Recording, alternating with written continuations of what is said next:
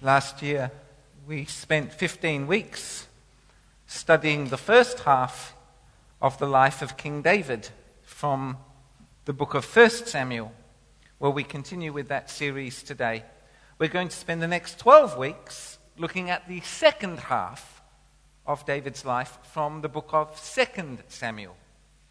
I guess when I say the second half of David's life, I don't mean chronologically. David, in actual fact, is in his late 20s at this point in the story, and he'll live to the age of 70. So he's not halfway through from a time perspective. But when we talk about the life of David, his story is split into two halves, before Saul and after Saul. This morning, we begin the story of David after Saul. Who was Saul? Well, Saul, as you may know, was the first ever king of Israel. Perhaps you already know his story. Perhaps you were with us last year.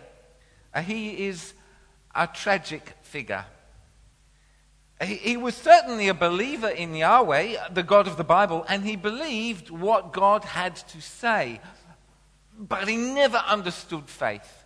He never got it as to what it means to trust God. And in the end, failing to trust God was the death of him. Saul had understood that God had rejected him as king, and Saul knew that David was his anointed replacement. And envious of David's success everywhere and with everything, he became obsessed with destroying David. For considerably more than a decade, Saul persecuted David ruthlessly, manically, satanically, nearly killing him a number of times, but each time David escaped. And this persecution carried with it an enormous cost, a huge cost to Saul, an enormous cost to the state, and of course an overwhelming cost to David. For David, it meant living on the run, being a vagrant, a homeless man for years. Even, we saw at one point, crossing over to serve the Philistines, the archenemy of the people of God, the people of Israel. Well, if you'd like to open your Bibles to page 239, what you can see there is that we hear about Saul's death twice. The first book of Samuel ends with an account of Saul's death. You can see it for yourself on the top half of page 239. Well, how did Saul die? Well, there was a battle. The Philistines overran the Israelite positions and the army fled. 3 sons of Saul, Jonathan, Abinadab, and Malchishua, all were killed. The Philistine archers overtook Saul and he was badly injured. Second wave of the attack, the chariots and the cavalry were nearly upon him. Now, according to the account that we read last year in 1 Samuel, Saul said to his armor-bearer, verse 4, "Draw your sword and run me through, or these uncircumcised fellows will come and run me through and abuse me."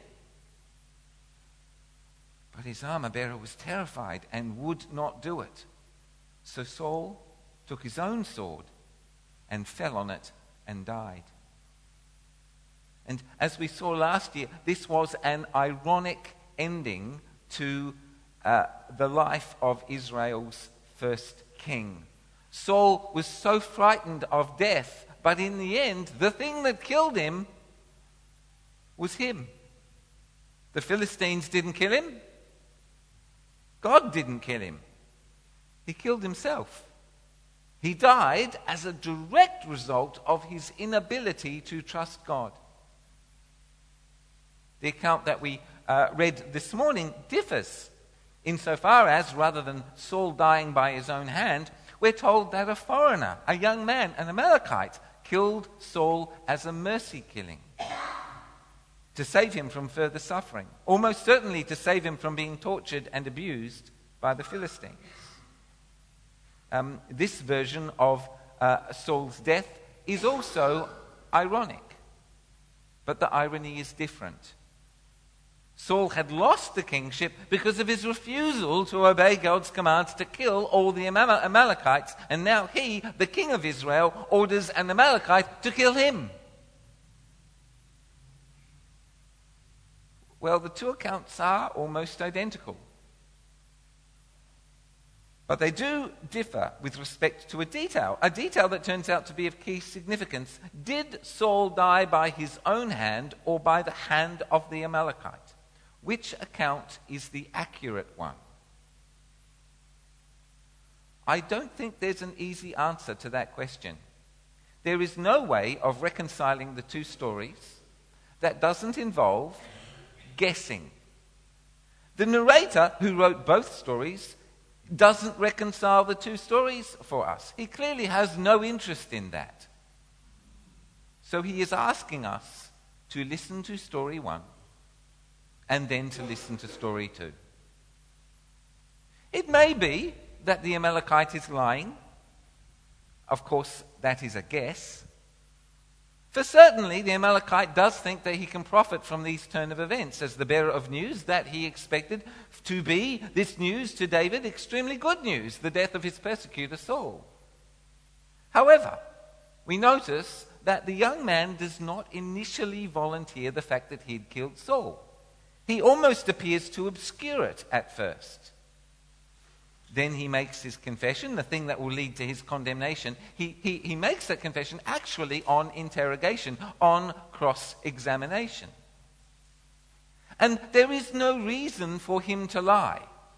The good bit is that Saul's dead, not that he killed him. There's no reason for him to lie. There's no reason for this to be embellished. And when he confesses freely.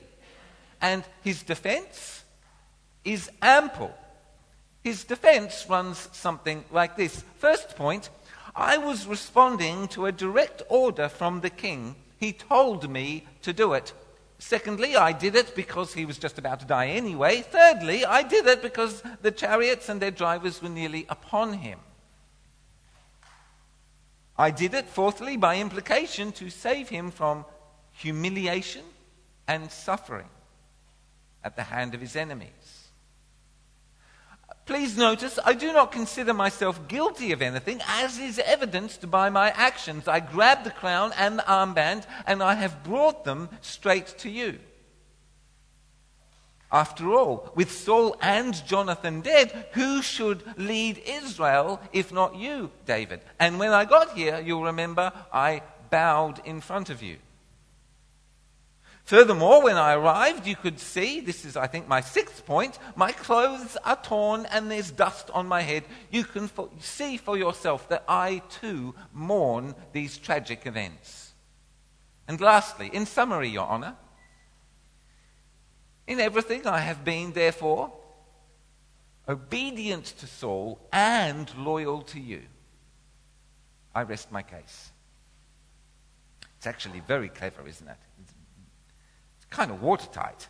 It did, however, go horribly wrong for that young man. We can imagine that he was quite surprised at how David responded, and perhaps we are too. Twice we're told that the young man is an Amalekite. This is important because the Amalekites were, above all, an impressively practical people.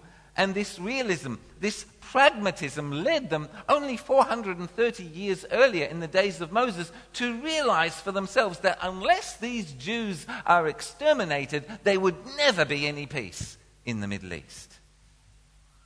Exodus 17. Very practical people. And so too, likewise, wasn't it obvious that the common sense thing to do was to put Saul down, to put him out of his misery?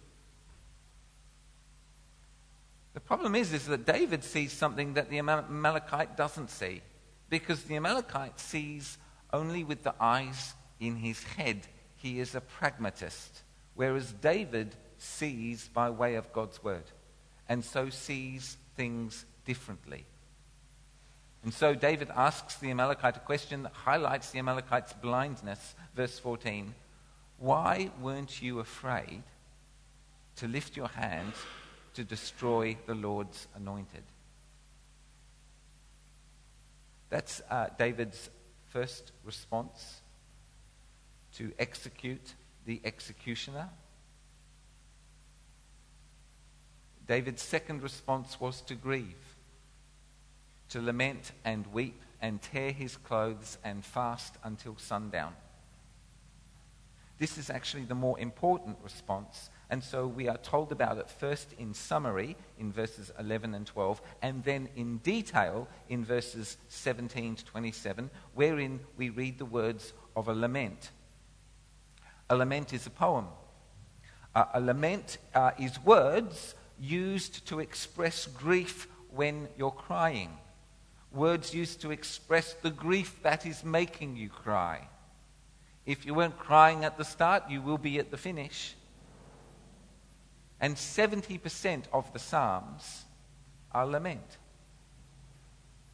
So let's look at this lament because it was worth recording twice. Once in the book of Jashar and also in the Bible. Recorded not just for the people of Judah 3,000 years ago, but also recorded for us today. And the first thing I'd like us to notice about this lament is that it is compulsory. David ordered that it be taught to everyone in Judah. Why should a lament be taught to everyone? Well, so that everyone can learn the right response to death. And the whole nation is grieving. They're grieving these tragic events. They're grieving the destruction of the army. They're grieving all the other people who have died. They're grieving the loss of their king and his heirs. And the right response to death is to cry. Whether the person who has died is your worst enemy, like Saul, or your closest friend, like Jonathan, the right response to death is to cry.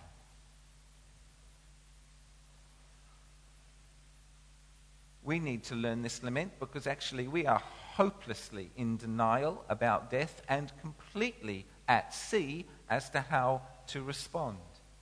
Here are some of the things that I have observed. Sometimes I've observed when somebody dies, close friends avoid each other. Maybe even crossing the street to avoid each other because they don't know what to say to each other. They don't know how to respond. And another thing I've observed is we euphemize death. I was taught by my supervisor when I was a hospital chaplaincy intern at Royal Perth Hospital. My supervisor said to me, never euphemize death. Don't be part of the great denial. Denying reality does no one any good. Never refer to someone as having passed away or passed on. They are dead. Never tell anyone that their relative, friend, or spouse has passed away. Tell them that they have died. She was, of course, right, and the lesson has stuck. But I think that the denial of death has intensified in recent years. I'm so sick of seeing funerals and memorial services labeled celebrations. Boy, that troubles me. We gather this afternoon to celebrate the life of so-and-so. What rubbish! If you haven't celebrated their life while they're alive, it's too late when they die. That's the time to mourn. Actually, the Anglican prayer book gets it right. It opens funerals with these words.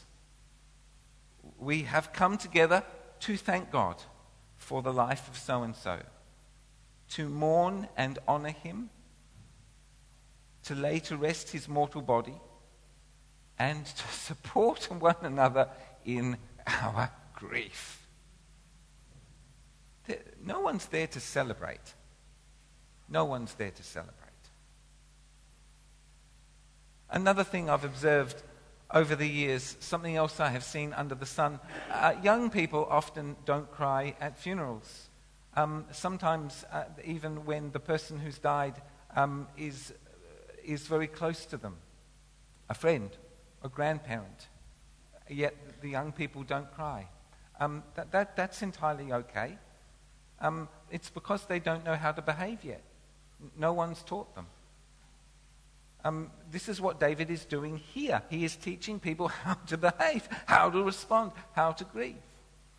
If you've got young people in your household, you might like to tell them if you're on your way to a funeral, whether it's somebody close or somebody unknown. It's okay to cry. Actually, that's the correct thing to do.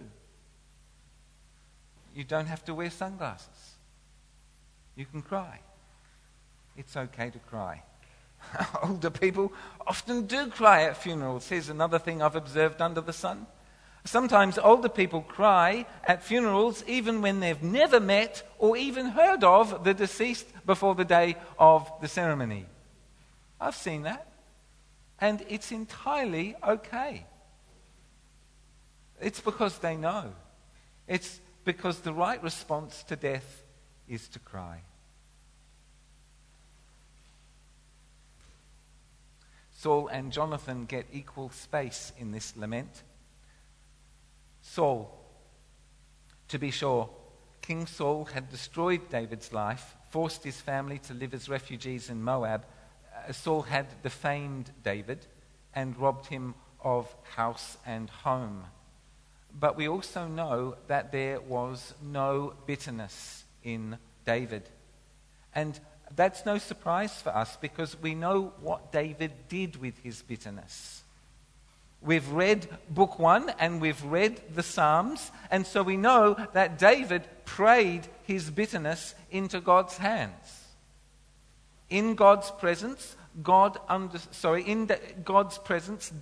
understood that God was sufficient. Sufficient to carry his pain. Sufficient help for himself, and a sufficient judge for Saul. If David had not processed his pain, anger, and bitterness into God's hands in prayer, if he had not forgiven Saul, then he would certainly by now have been consumed by hatred and bitterness, and he would have become, as a direct result, exactly like Saul.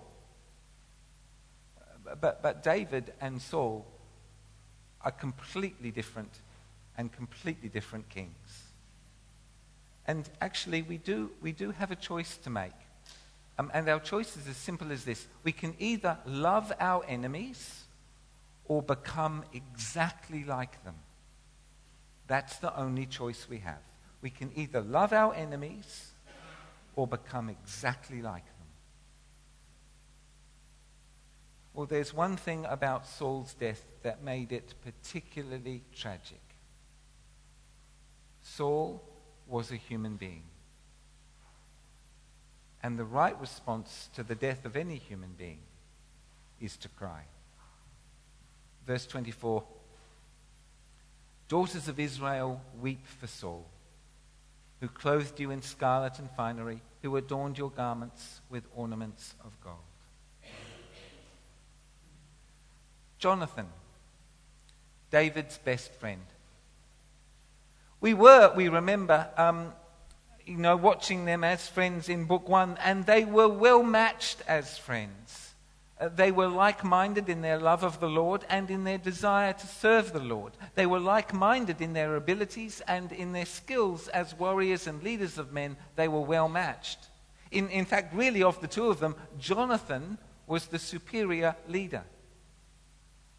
Both men were admired by others, and they both admired each other. Verse 26 is worth considering. Verse 26 in the NIV, in our Pew Bible, it's rendered this way. Verse 26, "I grieve for you, Jonathan, my brother. You were very dear to me. Your love for me was wonderful, more wonderful than that of women." I think Eugene Peterson in the Message translation, he captures the feeling, he captures the meaning of this verse when he renders it like this. He writes this, verse 26, "Oh, my dear brother Jonathan, I'm crushed by your death. Your dear friendship was a miracle wonder, love far exceeding anything I've known or ever hope to know." Literally, the verse in the Hebrew reads something like this: "I'm distressed over you, my brother Jonathan, very lovely to me. Your love was wonderful to me, greater than the love of a wife." I think there are two errors to be avoided when it comes to trying to understand David here. The first error is to read something into these lines that isn't there. And the second error is to fail to read in these lines something that is there. Now, let me explain. For a couple of centuries now, the Western world has tended to idealize romantic or sexual love. We make it in our culture and in our films and in our songs. We make it the thing to be aimed for, the thing that will save us, the thing that will fulfill us and make us happy. Romantic sexual love can indeed be intoxicating, even overwhelming, but it's complicated. Powerful instincts, big demands, hard work, difficult. Sometimes a person's greatest problem is the absence of a spouse. Sometimes a person's greatest problem is the presence of a spouse. It lets us down if we put too much weight on it. The Bible, in contrast, does not idealize romantic or sexual love. It celebrates it, to be sure, in one or two places, but it does not put it on a pedestal like we do. Now, if the Bible does tend to idealize one particular form of love, what kind of relationship is it that's idealized? Well, friendship is idealized in the Bible. Friendship is the thing that can save us. Friendship is the thing that brings out the best in us. It's the thing we need. It's the kind of love that best expresses what it means to be human. Our culture openly pities people who fail to find love, meaning romantic or sexual love. The Bible, in contrast, feels compassion for people who fail to find love, meaning fail to find a friend. So the first error would be to misunderstand David and imagine that there was some kind of romantic relationship between David and Jonathan. That would be as naive as traveling to India or Pakistan and seeing the men there walking hand in hand or arm in arm and come to the same conclusion. If you did that, you'd be completely misunderstanding what was going on. The second error is to not realize that David is indeed elevating friendship as of greater value than romantic or sexual love. Jonathan was God's gift to David. He was his friend.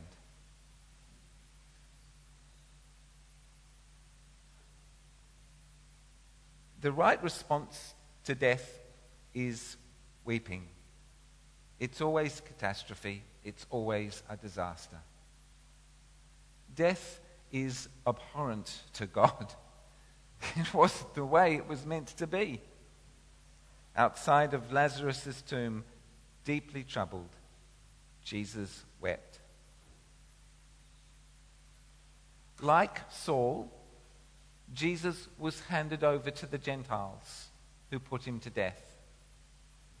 Unlike Saul, Jesus did not resist being handed over to the Gentiles in order to be mocked and tortured. Unlike Saul, Jesus didn't die as a result of his own sin, but rather he died as a result of our sin in order that we might be forgiven. And God raised him from the dead on the third day in order that we might live in him. Like Jonathan, the relationship that God offers us is friendship. to be his friend through Jesus, his Son. This actually is the transformative relationship for all human beings. This is the thing that truly and actually can be idealized because it is capable of bearing our weight. It won't let us down. To be Jesus' friend, that is the thing that saves us, the thing to be pursued, the thing to be aimed for as one's life ambition, the thing that fulfills us and makes us truly human. Friendship with Jesus. Jesus said, I am the resurrection and the life. The one who believes in me will live, even though they die. And whoever lives by believing in me will never die. Amen.